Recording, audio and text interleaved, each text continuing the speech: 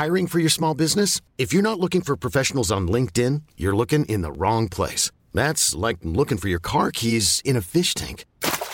LinkedIn helps you hire professionals you can't find anywhere else, even those who aren't actively searching for a new job but might be open to the perfect role. In a given month, over 70% of LinkedIn users don't even visit other leading job sites. So start looking in the right place. With LinkedIn, you can hire professionals like a professional. Post your free job on linkedin.com/achieve today. Ever catch yourself eating the same flavorless dinner 3 days in a row?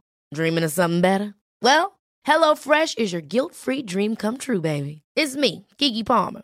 Let's wake up those taste buds with hot, juicy pecan-crusted chicken or garlic butter shrimp scampi. Hello Fresh. Stop dreaming of all the delicious possibilities and dig in at HelloFresh.com. Let's get this dinner party started.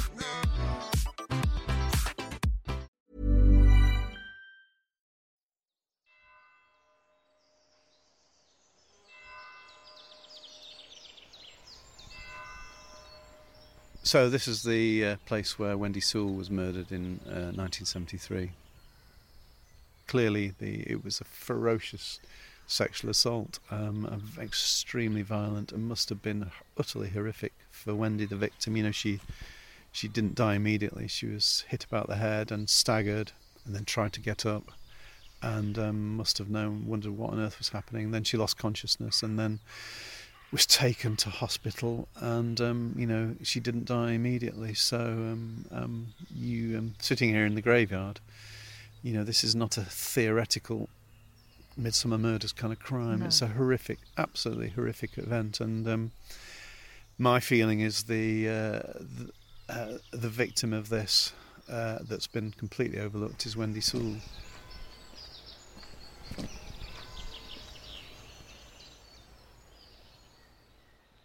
In the initial reports, both newspaper and court reports, she's described as, and I quote, attractive housewife. How was she portrayed in court? It was a very nice picture. Yeah, I mean, it was very much almost like the perfect marriage to a certain extent.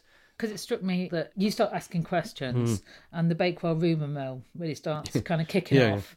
And suddenly everyone's got a theory about who did it. And suddenly all these stories start coming out about Wendy, which, obviously some of it's going to be just malicious, but some of it is it's a very different picture from the... Well, it is. I mean, the victim was another aspect of my investigation to look at.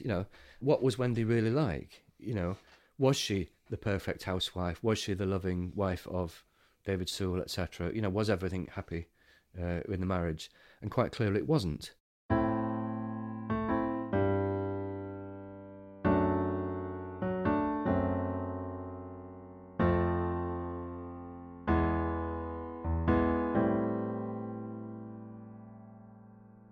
On the 12th of September 1973, Wendy Sewell was viciously attacked with a pickaxe handle as she took a lunchtime stroll in the cemetery in Bakewell, a small market town in rural Derbyshire. It was the first day back at school for children after the long 6-week summer holidays, and it was a warm and sunny day. 17-year-old Stephen Downing, who worked at the cemetery, was arrested, tried, and then convicted of a murder. He was given an indefinite life sentence. 20 years later, the editor of the local newspaper, Don Hale, started to investigate the safety of this conviction, as I've explored in previous episodes of Reporter Murder in the Graveyard. I'm Lucy Ditchmont.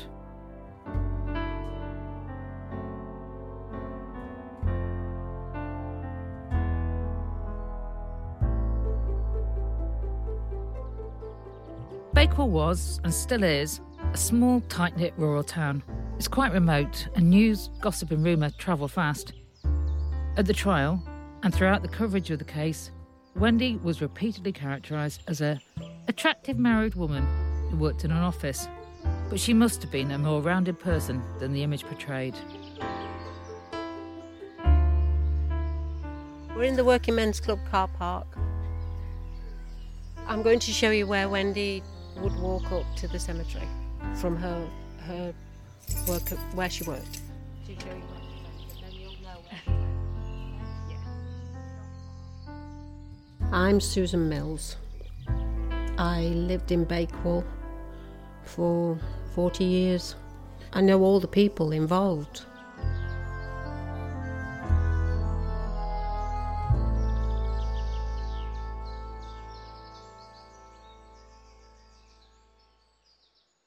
Because we were at the dental practice in Bakewell, we knew all the people really, including Stephen and Wendy, and Stephen's family and Wendy's family.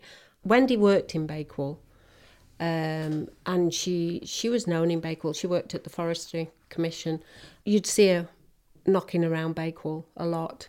She always struck me as being very, very attractive, and she did walk about sometimes with no shoes on. She did. I don't know why. Not all the time. Yeah, she was known for walking around barefoot. Yeah, she did, but not all the time, only occasionally. And she certainly wouldn't do it in winter.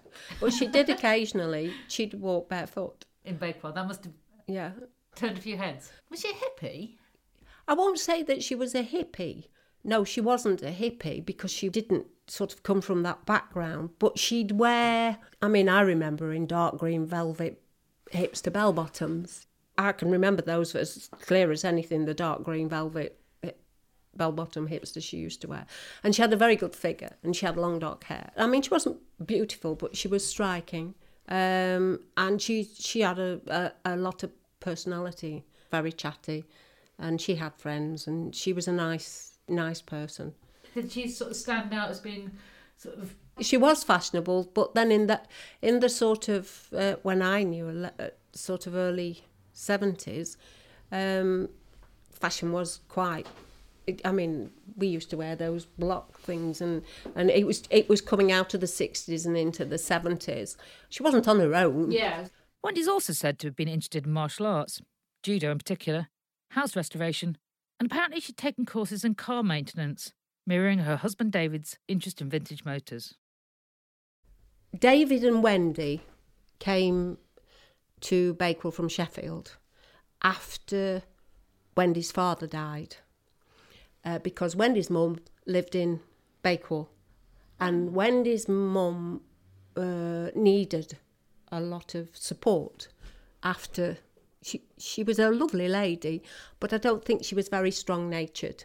Because Wendy's father died quite suddenly, didn't he? Yes. But Madge, as she was called, she needed Wendy's support, and so they came to Bakewell.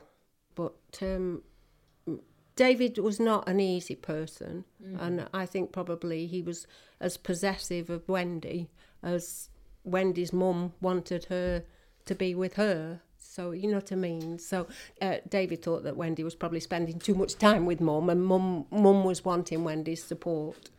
They were both possessive of Wendy. Oh, poor Wendy. What did she, where was she in that? I think she was sort of torn between the two. And also, she'd only just lost her father. So I think Wendy had a bit of a battle going on there to keep them both happy. Yeah. So this is the place where Wendy Sewell was murdered in 1973. Tragically, her dad's death and a sense of duty towards her mum might have led Wendy to the cemetery that September afternoon. Wendy's dad had died, and David Sewell believes that Wendy actually was coming up to the cemetery where we're sitting on that day in question. They still hadn't put an inscription on her dad's gravestone.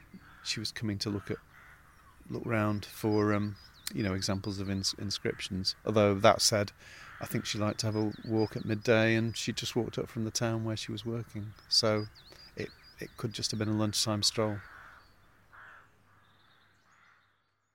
Wendy, she strikes me as a very strong woman with a lot to give, but that's a lot of demands to have on you.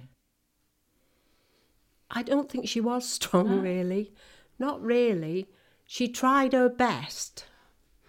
But I don't think she was a strong-natured girl, really.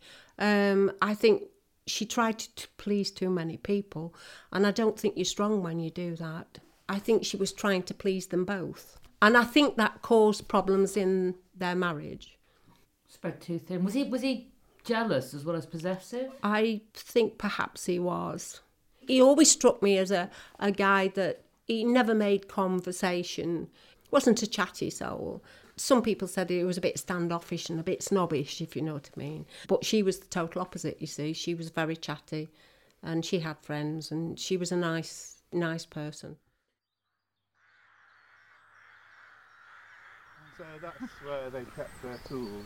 Right. I'm Neil Mackay, and we're in the graveyard in Bakewell. I was trying to remember where she was found, and What's your connection with the case and the story? Tell me about your involvement with that. Some years ago, I think it was in the early 2000s, I wrote a drama for the BBC called In Denial of Murder, which was an account of Don Hale's campaign to free Stephen Downing, and also to some extent an account of Wendy Sewell's life. Having been given the go-ahead, I always then go back to original research. I go to the place where it happened. I try to talk to as many people as possible. I spoke to a lot of people who knew Wendy well. I spoke to a very good friend of both her and David Sewell, a woman called Leslie, who's a very, very nice woman, and who sort of knew Wendy probably better than anyone, and in fact was there when she died in hospital at her bedside. And she gave me a really valuable account of the truth, I suppose, about Wendy's marriage. So what picture did Leslie paint? She painted a picture of a young couple, David and Wendy, who'd came to live in Bakewell and sort of started a new life. They were outsiders to some extent. They were from the same small village outside Sheffield? From a village outside Sheffield. And so they built a life here, in a sort of modern estate. David loved vintage cars. Wendy bought him a Bugatti car, and David actually later became, I think, the world's leading expert on Bugatti cars. He was called in to put valuations on Bugattis. So they had that kind of life together. But David was quite a formal, conservative kind of man. Wendy was less so. And one way or another, they kind of, drifted apart a little bit. I think Wendy went off. I think she sort of moved out of the house, went to live in a guest house for a bit on her own. I think she then became concerned that David might be possibly being unfaithful to her. Whether that was true, I have no idea. But I think she had that concern, and that sort of made her sort of leap into a relationship with a local man called John Marshall, whose family owned quite a famous shop in Bakewell. And she had an affair with him, and they sort of eloped to Edinburgh with no particular, just as a kind of foolish thing, no particular plan in mind, and had quite a good time, and then sort of came back to face the reckoning.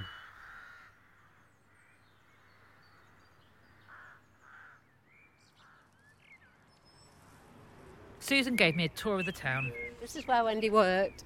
See, it's all boarded up now. Oh, right. And later it became the job centre. Really? Yeah, but now it's just boarded up. But she would have worked there because I think the blood donors was at one side and the Forestry Commission at the other side. And where was yours? My dental practice was in the middle. This is where John worked. And this is John Marshall. John Marshall, yes, because his parents owned this shop. The posh clothes shop, which is now a less posh Costa. Costa Coffee. And he worked here.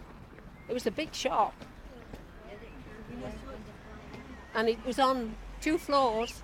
So you had men's, ladies, and then you went up and the changing rooms, the dressing rooms were up there.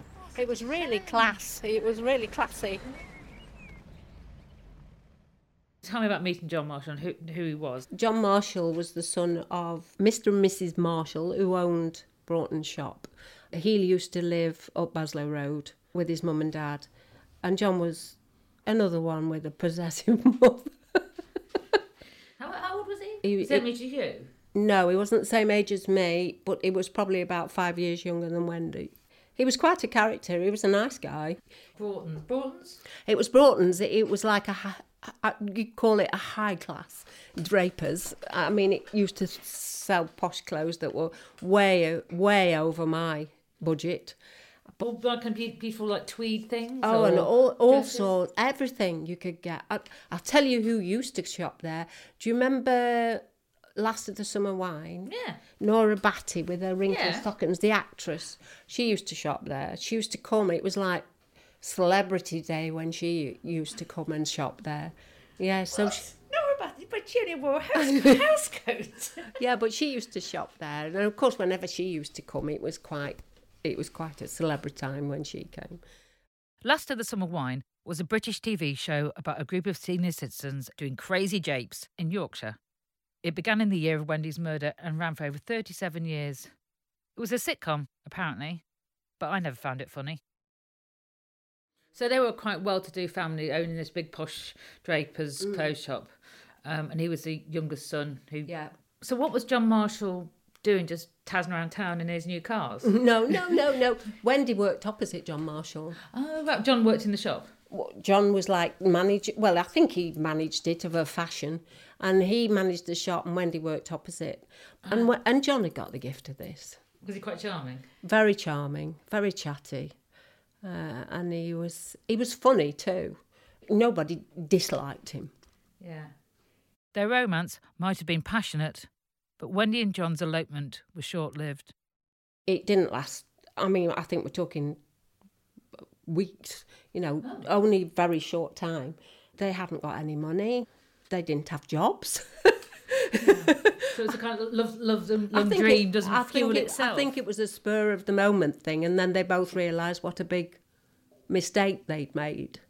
And she went back to her mum. She didn't go back to David. She went back to her mum, and he went back to his mum. He couldn't survive without his mum. But the trouble is, she was pregnant.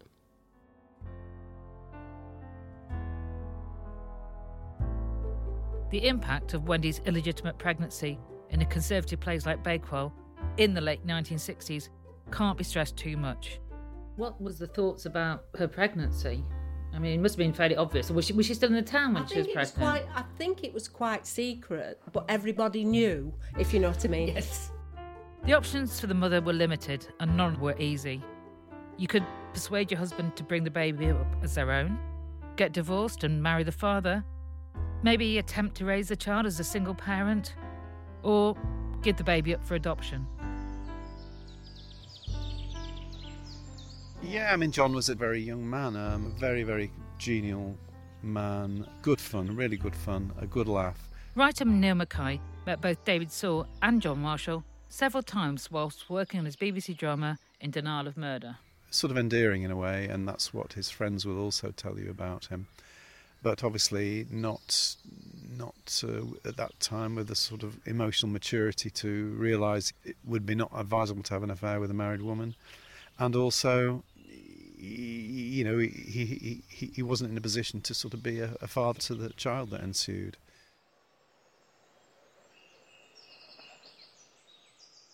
There was no way Mrs. Marshall would have accepted Wendy. No way. Is that because she's... Well, A, she was married, and B, because she wouldn't have been good enough for John.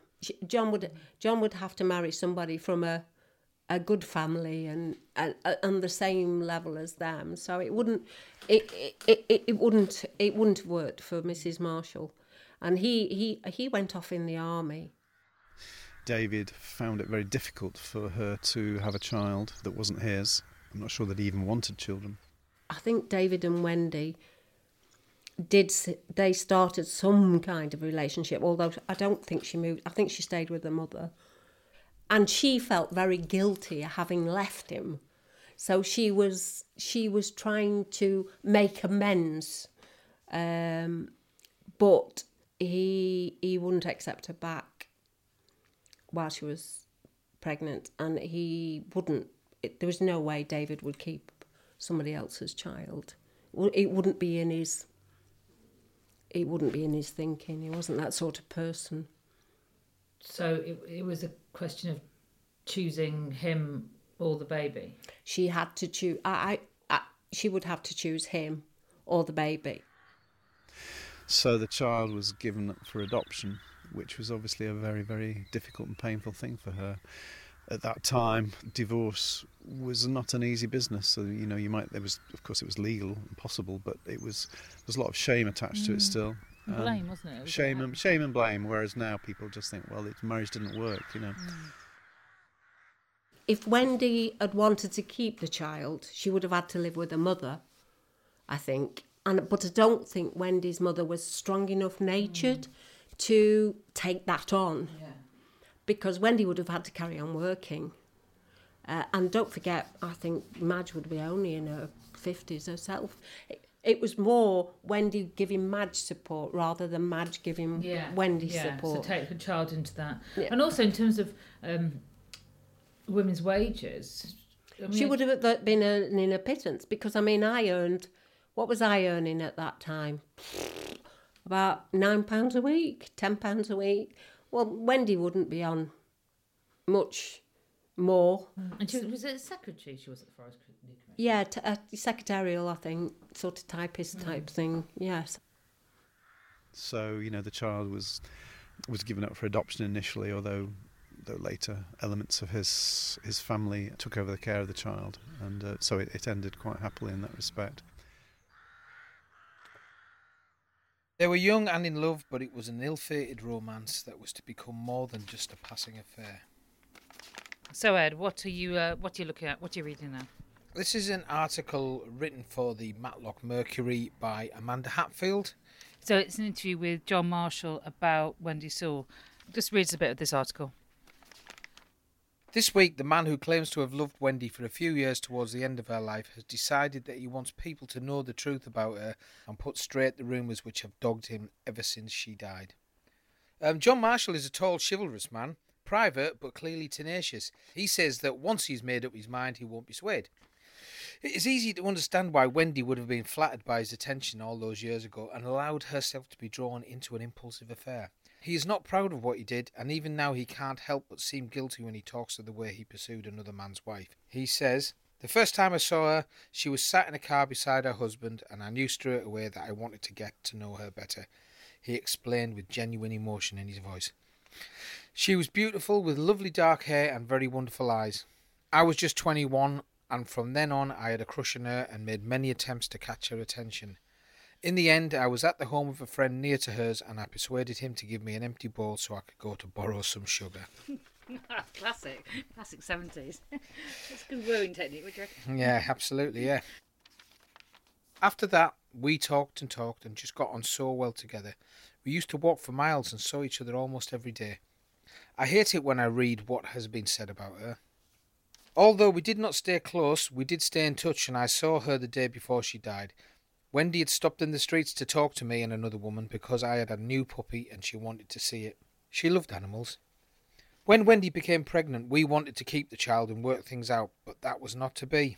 I resent the implication that I was shipped off to the army to be kept out of the way, says John defiantly.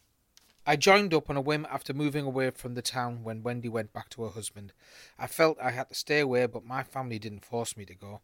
In fact, they were horrified when I admitted I had joined the army and paid to get me out 2 years later. The Marshall family also took care of Wendy's baby. He was adopted by John's sister and brought up in Canada. Now a handsome 34-year-old with a striking resemblance to Wendy, he knows about his upbringing and the tragic story of his mother's short life. My family were very supportive of Wendy. Our son was never hidden, and I don't know what would have happened in future years had Wendy not died. Now he knows me and my other children, and we are all very close, explained John. Over the years I've read what has been said and kept quiet, but I've always been waiting until I felt the time was right to put the record straight. Only I can do that, and I want to do it now. Wendy was just 32 when she died in such a terrible way. I want people to remember the woman I loved as someone who was beautiful, full of warmth, caring, and above all fun. She deserves nothing less. That whole thing about adoption within families was quite common back then, wasn't it? I mean, you must have come across it. That's right, yeah, it was very common in those days.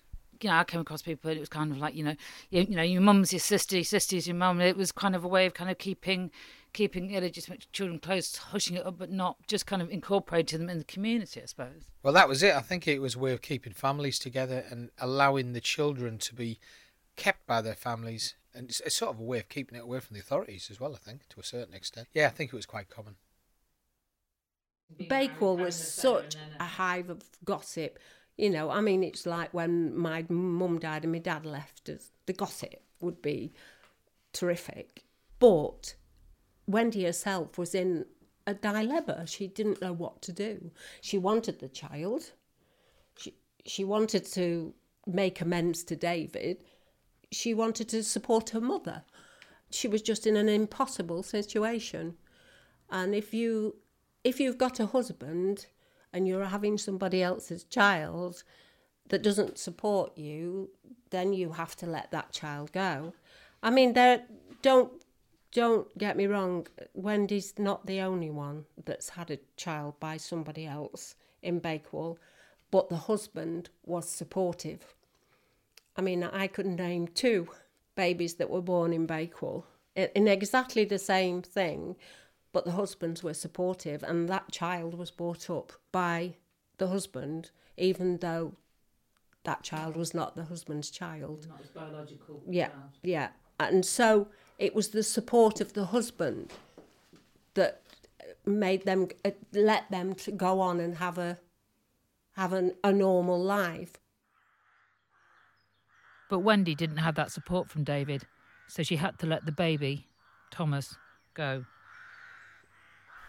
I met Wendy's husband on several occasions. What was he like?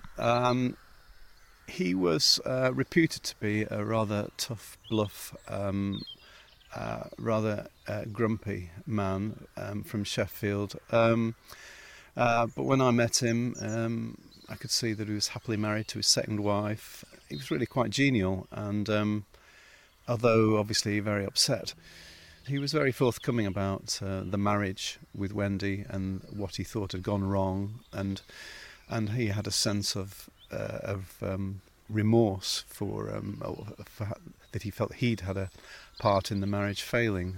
So she sort of felt trapped, and she went back to David, and I don't think David ever quite realised what it had cost Wendy to have this child given up. You know, she obviously had a strong mother's streak in her, and David did say to me that if he'd understood the power of a woman's love, he'd have, the force of the desire to be a mother, and he'd have treated gently Wendy. He'd have been much more sympathetic, and what actions would have been taken, I don't know. But it was never to be, because one day when he was at work at Rolls-Royce in Derby, he got a phone call to say she'd been attacked, and that she later died as a result of that attack.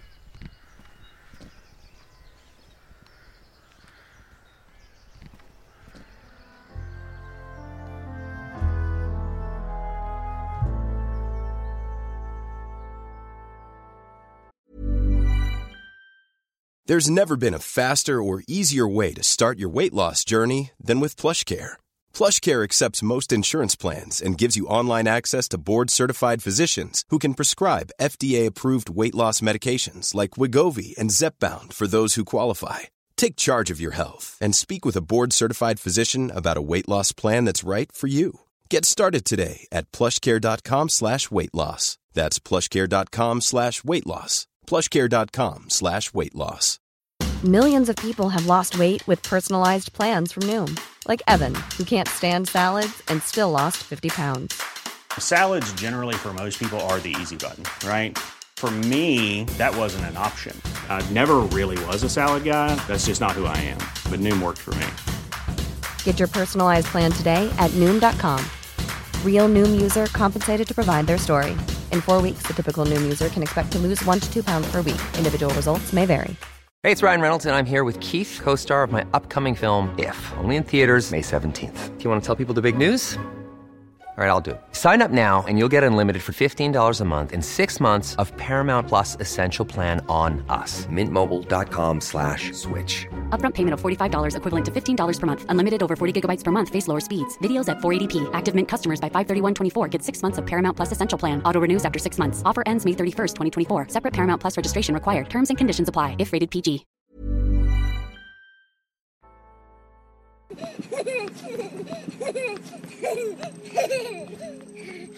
William Tyrrell was a 3-year-old boy who disappeared from the township of Kendall on the New South Wales mid-north coast on 12 September 2014.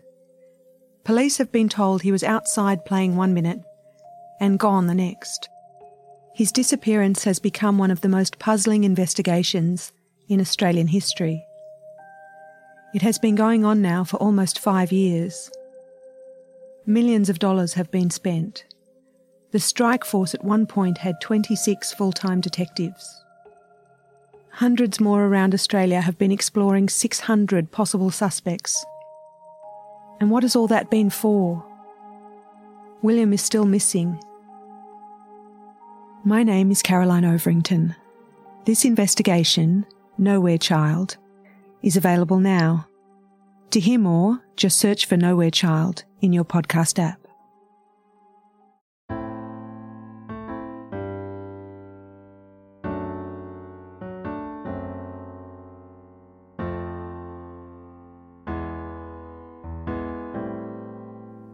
So my name is Tony Blockley, head of policing at the University of Derby. When I retired, I was chief superintendent or the head of crime, so I had responsibility for all crime in and around Derbyshire. I mean, I can remember speaking to one particular individual, and he was describing various things about the crime. This was a police officer, and I remember him breaking down. I think sometimes as police officers, you are able to put some of these memories into a deep, dark cabinet in the back of your mind and lock the door and walk away from it. However, of course, when I start talking to him, I unlock that cabinet and draw all those memories out, and it puts him straight back. And he was describing some, very significant events or descriptions of what was happening at the time, to the point where he broke down. So was he one of the first people to find? Yes, yeah, he was. Yeah, he was.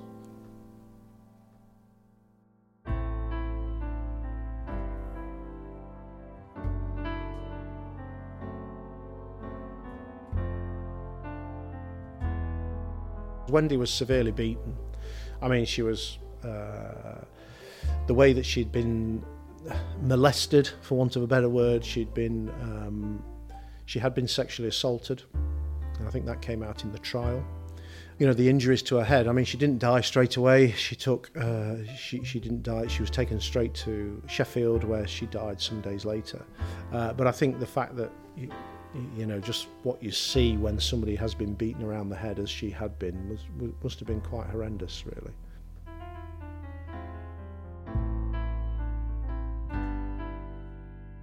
"20 years after the horrendous physical attack on Wendy, renewed interest in the crime and Don Hale's coverage in the Matlock Mercury saw the national media revisit the case.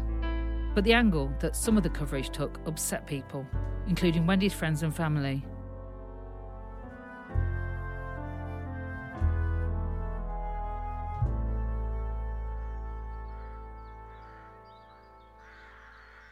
Her husband, David Sewell, spoke to writer Neil Mackay.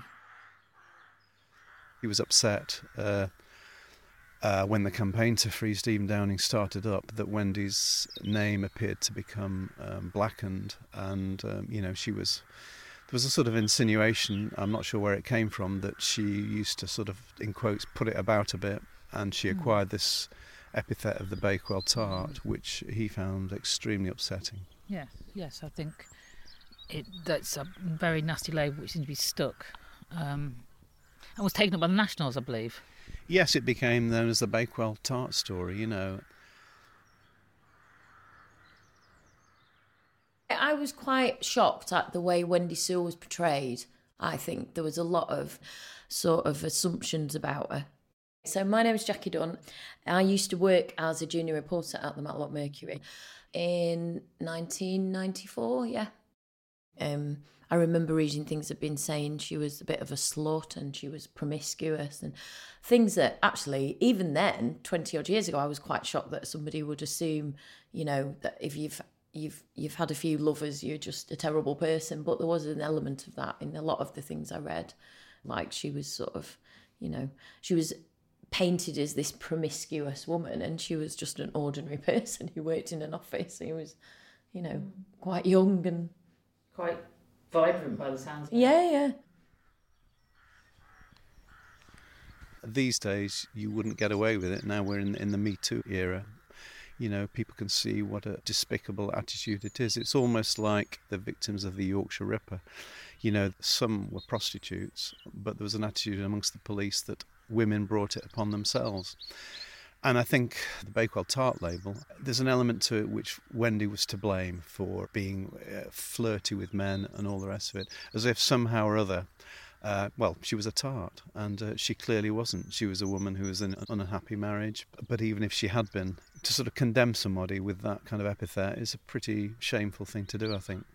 Yeah, and what relevance did it have to her deserving the horrendous fate? No relevance at all. No relevance at all. And yet there was a sort of insinuation that perhaps, she'd brought it on herself, and, in the same way that women who wear certain kinds of clothing might be encouraging rape or whatever. So I think that was very difficult for her husband and her family and her mother, who continued to live in Bakewell for a long, long time after Wendy was murdered. And her mother was still alive when you were researching? Her mother was. I didn't meet her. I tried to meet her. She didn't want to discuss it. But I did know people who knew her. She was an old lady then. I knew that she was upset and confused by what had happened. I mean, on the one hand, your daughter's murdered in the most incredibly savage way. And then later on, an account of the murder emerges, which appears to damn her daughter for sort of, in effect, bringing it on herself. I was interviewing Neil in the cemetery in Bakewell where the murder took place, which I found a bit freaky anyway. Then, as you can hear from this next clip, something unsettling happened. I don't know what Don's attitude to the Bakewell Tart epithet was.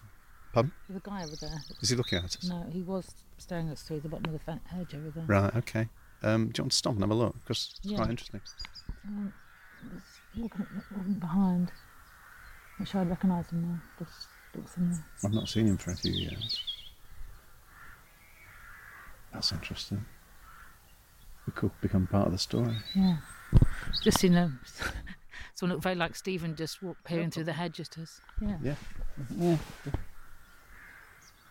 But it's the sort of thing he'd do. Keep a close eye on. So, Sorry, yeah. So, So you're talking about the sort of demonisation, or yes, that's right. So she sort of was demonised, and I think her mother, Wendy's mum, found that very difficult indeed. Okay, bit of explanation here. I found being watched slightly unnerving because I've been in touch with Stephen Downing, who still lives in Bakewell and whose house overlooks the graveyard where we were sitting the day before. And I told him I'd be in town that day and that I was going to interview Neil, who Stephen knew. Prior to this, I told Stephen about this podcast series and asked if he wanted to take part. But the vehemence of his refusal had shocked me. So to see someone fitting Stephen's description peering through the hedge as I was recording was unsettling, to say the least. And did people ever get to the bottom of where this kind of labels and epithets came from? I don't know. The media's a funny thing. It's Chinese whispers, and people will create a thing and then probably deny knowledge of it. So I really don't know the origin of it, but it's stuck. Unfortunately, the headline, The Bakewell Tart, is too good a headline for journalists to miss. I'm Matthew Parris, a Times columnist. Matthew was also the former MP for West Derbyshire, which includes Bakewell. Notwithstanding that we do not make Bakewell tarts in Bakewell, they are Bakewell puddings, not Bakewell tarts. But it was an unkind story, and it was also unkind on Wendy herself. But what grabs the press, and it did at least keep the story, if not lively, still kind of alive, and that will have helped Don in a way in his efforts to get the whole thing reopened. As I said at the beginning of this episode, local journalist Don Hale, the editor of the Matlock Mercury, was asked by Stephen Downing's parents to investigate the conviction of their son. He'd been in prison for 20 years for the murder of Wendy Sewell, and they believed he wasn't guilty. Don Hale denies that the headlines started with him. The Mail and Sunday Daily Mail, initially, and others picked it up later on to run with the same tag, but they they did stories about me and the work and the story about the campaign, etc. But they called the victim the Bakewell Tart, and they painted her. Wendy Sewell. Yeah, they painted the victim pretty awful at times. Yeah, the headlines are shocking, aren't they? Made it look like she got a whole string of lovers and what have you. It was a completely different aspect and caused me a lot of problems. And the fact that they called her the Bakewell Tart is something I never would have dreamed of calling it anyway. It was a tag for the Red Tops as much as anything, really.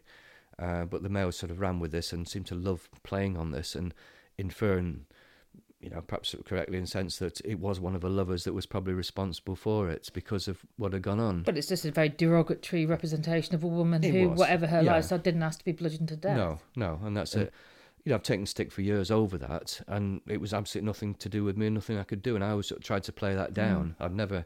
But it was very difficult, and of course, it then closed one or two avenues down to you because a lot of people took exception to this. No matter whether they believed it was me or not or whatever, you were a journalist, you all tarred with the same brush, you've all said this, I'm not going to speak to you again, etc., and it caused all sorts of problems. In our interviews, Don told me about the discrepancies he'd found between the court papers, police reports and witness statements and what he heard when he went out to talk to people in Bakewell itself. These contradictions led him to think that there was more to this case than met the eye, and that Wendy's personal history might have led other people to want to silence her. It was always said during my investigations that she'd had a number of affairs and eventually had a child out of wedlock with one of the boyfriends. I put this in the report. I mean, it was said at the original trial that, she had no children. And I think the impression given really that it was a reasonable sort of marriage in a sense. There was no mention of any affairs or boyfriends or whatever, certainly no child out of wedlock. And I wonder what impression it might have had on the jury if some of this had been made known. It might have given cause for concern. It could have been somebody else that was responsible. And if this was the case, then perhaps there were other suspects for this crime, casting real doubt on Stephen's guilt. When you were bringing up this information, I mean, some people have suggested or might think, this is victim shaming. No, not at all. I mean, I have tried very hard in the past to protect her image. I never used the tag that some of the nationals used, obviously. I was dead against any form of that. And for a long, long time, I tried to steer away from her background, if you like, the allegations about boyfriends, etc. But it was Barry Capon, the Criminal Cases Review Commissioner, who was insisting on more evidence about the boyfriends, and in particular the claim that she'd had a child out of wedlock. In order to be granted an appeal and the chance to argue Stephen's innocence in court, Don had to present the Criminal Cases Review Commission with new evidence that threw reasonable doubt on the original conviction. And he kept saying to me, this is wrong. I'm being told this information by other parties, shall we say, including the police, and this seems to be wrong. What evidence can you produce? And I said, well, what do you want? I said, he said, all I need you to do is produce evidence that she's had at least one affair. So I said, well, that's fine. So I phoned up one of my correspondents in Bakewell, who by pure coincidence had her child probably a week or two before her. And she knew Wendy's mother, and she knew obviously that she'd been pregnant and who was the father, and that it was all becoming a little bit embarrassing. And she was able to give me the date and the year and everything for it. So So she'd been in the maternity hospital at the same time as Wendy, both of them giving birth to children at the same time? Yeah.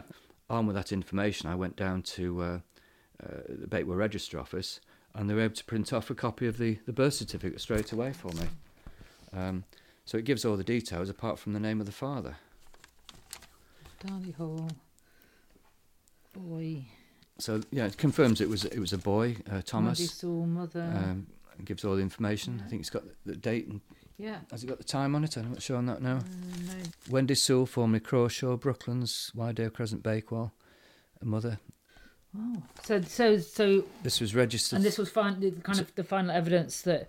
And why was this relevant? Well, it was asked for by the commission. Nothing sensation about it, just factual evidence. And this was again to widen the potential roots of doubt rather than casting. Oh yeah. It was in the forms. I'm not sure exact words how it was produced, but they wanted to know why somebody else may have been responsible. And there were a lot of claims that she'd had a row with one of the boyfriends the night before, and possibly even on the day when we knew there was an argument in the office, and her boss had seen somebody else at the other side of a screen, and there were raised voices. It was a male. There were implications that there may have been at least 3 or 4 previous boyfriends during this marriage breakup, etc. And then she came into her boss, Mr. Osmondson, and gave him a note to say she'd go in for a breath of fresh air, and never returned. Who was the man that Wendy spoke to? We'll be looking at the shadowy figure behind the screen and at Wendy's movements in the next episode of Reporter. And so that all the information presented to the court in Stephen's original trial was not the whole truth. No. It was an edited version presenting a particular picture, Yes. which there were more possibilities behind it. That's right, yeah. I mean, I was asked, quite bluntly to produce some evidence that showed she'd had some affairs. And like we said, I mentioned what was said at the trial, the original trial, and it was a slightly different version of the truth. It didn't give the full facts. And I still believe that if the jury had been fully aware that she'd had this child in 1968 with a boyfriend and the circumstances and knowledge of other boyfriends involved, it may have put a different slant on the case. It would have given a different emphasis, which the defence could have used, possibly, to say it may have been, in view of the row and the voices on the day she disappeared, that another was involved with this. Don was convinced now that his investigation was starting to get closer to the truth, uncovering vital clues and discovering leads to new suspects.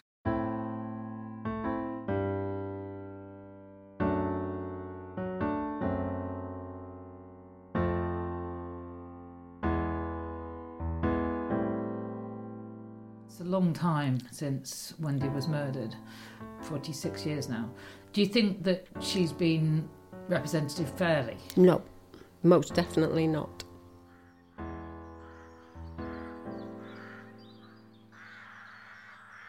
My feeling is the victim of this that's been completely overlooked is Wendy Sewell, who was a woman in an unhappy marriage, took her lunchtime walk and was ferociously attacked and murdered for no good reason on a quiet day with the crows cawing in the woods and all the rest of it. So I believe she was a victim of it, and I believe also her mother, Madge Crawshaw, was a victim of this.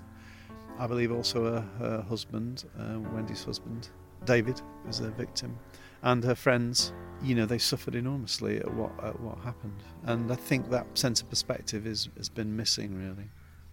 And indeed, I think Wendy's been missing from just the middle of it. Yes, exactly. At the heart of the story is a sort of touching human story. We all make mistakes in life. I don't know anybody who doesn't, and nobody's perfect. Marriages fall apart. People can be unhappy. All sorts of things can happen. But that was kind of her life and her business, and for most of us we have the privacy to work through those things and deal with it in private and get over it. But for Wendy, the whole thing was kind of became ventilated in public, and that loss of privacy. She lost her life and she lost her privacy.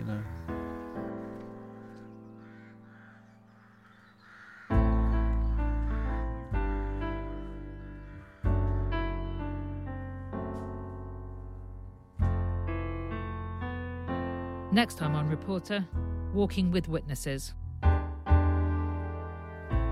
It had happened so close to home, overlooked by all these houses. Lunchtime, a busy time. It was like Piccadilly Circus, Lots of people couldn't have helped but see something, really. But who saw what? And was someone putting pressure on Don to stop digging?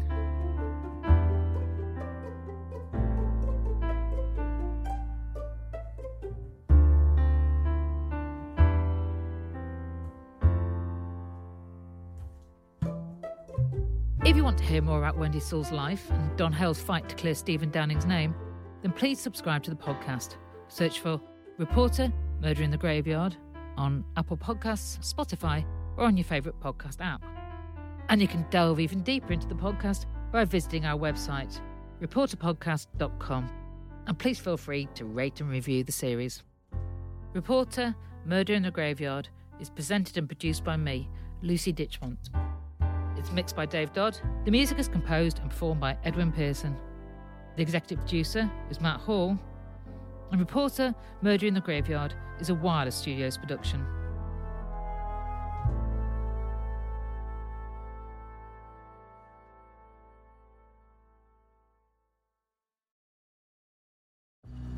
A brutal murder, a wrongful conviction, a 27-year fight for justice. Read the full story that inspired this podcast.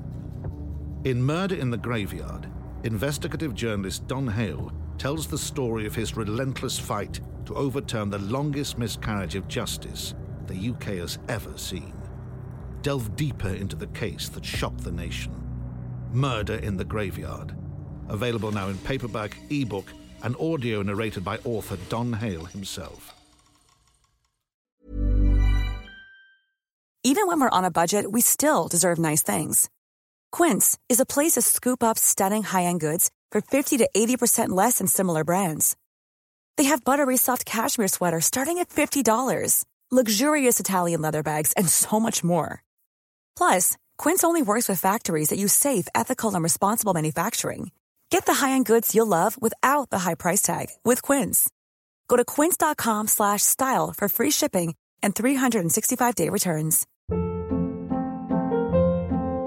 Hold up. What was that? Boring. No flavor. That was as bad as those leftovers you ate all week. Keke Palmer here, and it's time to say hello to something fresh and guilt-free. Hello Fresh. Jazz up dinner with pecan-crusted chicken or garlic butter shrimp scampi. Now that's music to my mouth. Hello Fresh. Let's get this dinner party started. Discover all the delicious possibilities at HelloFresh.com.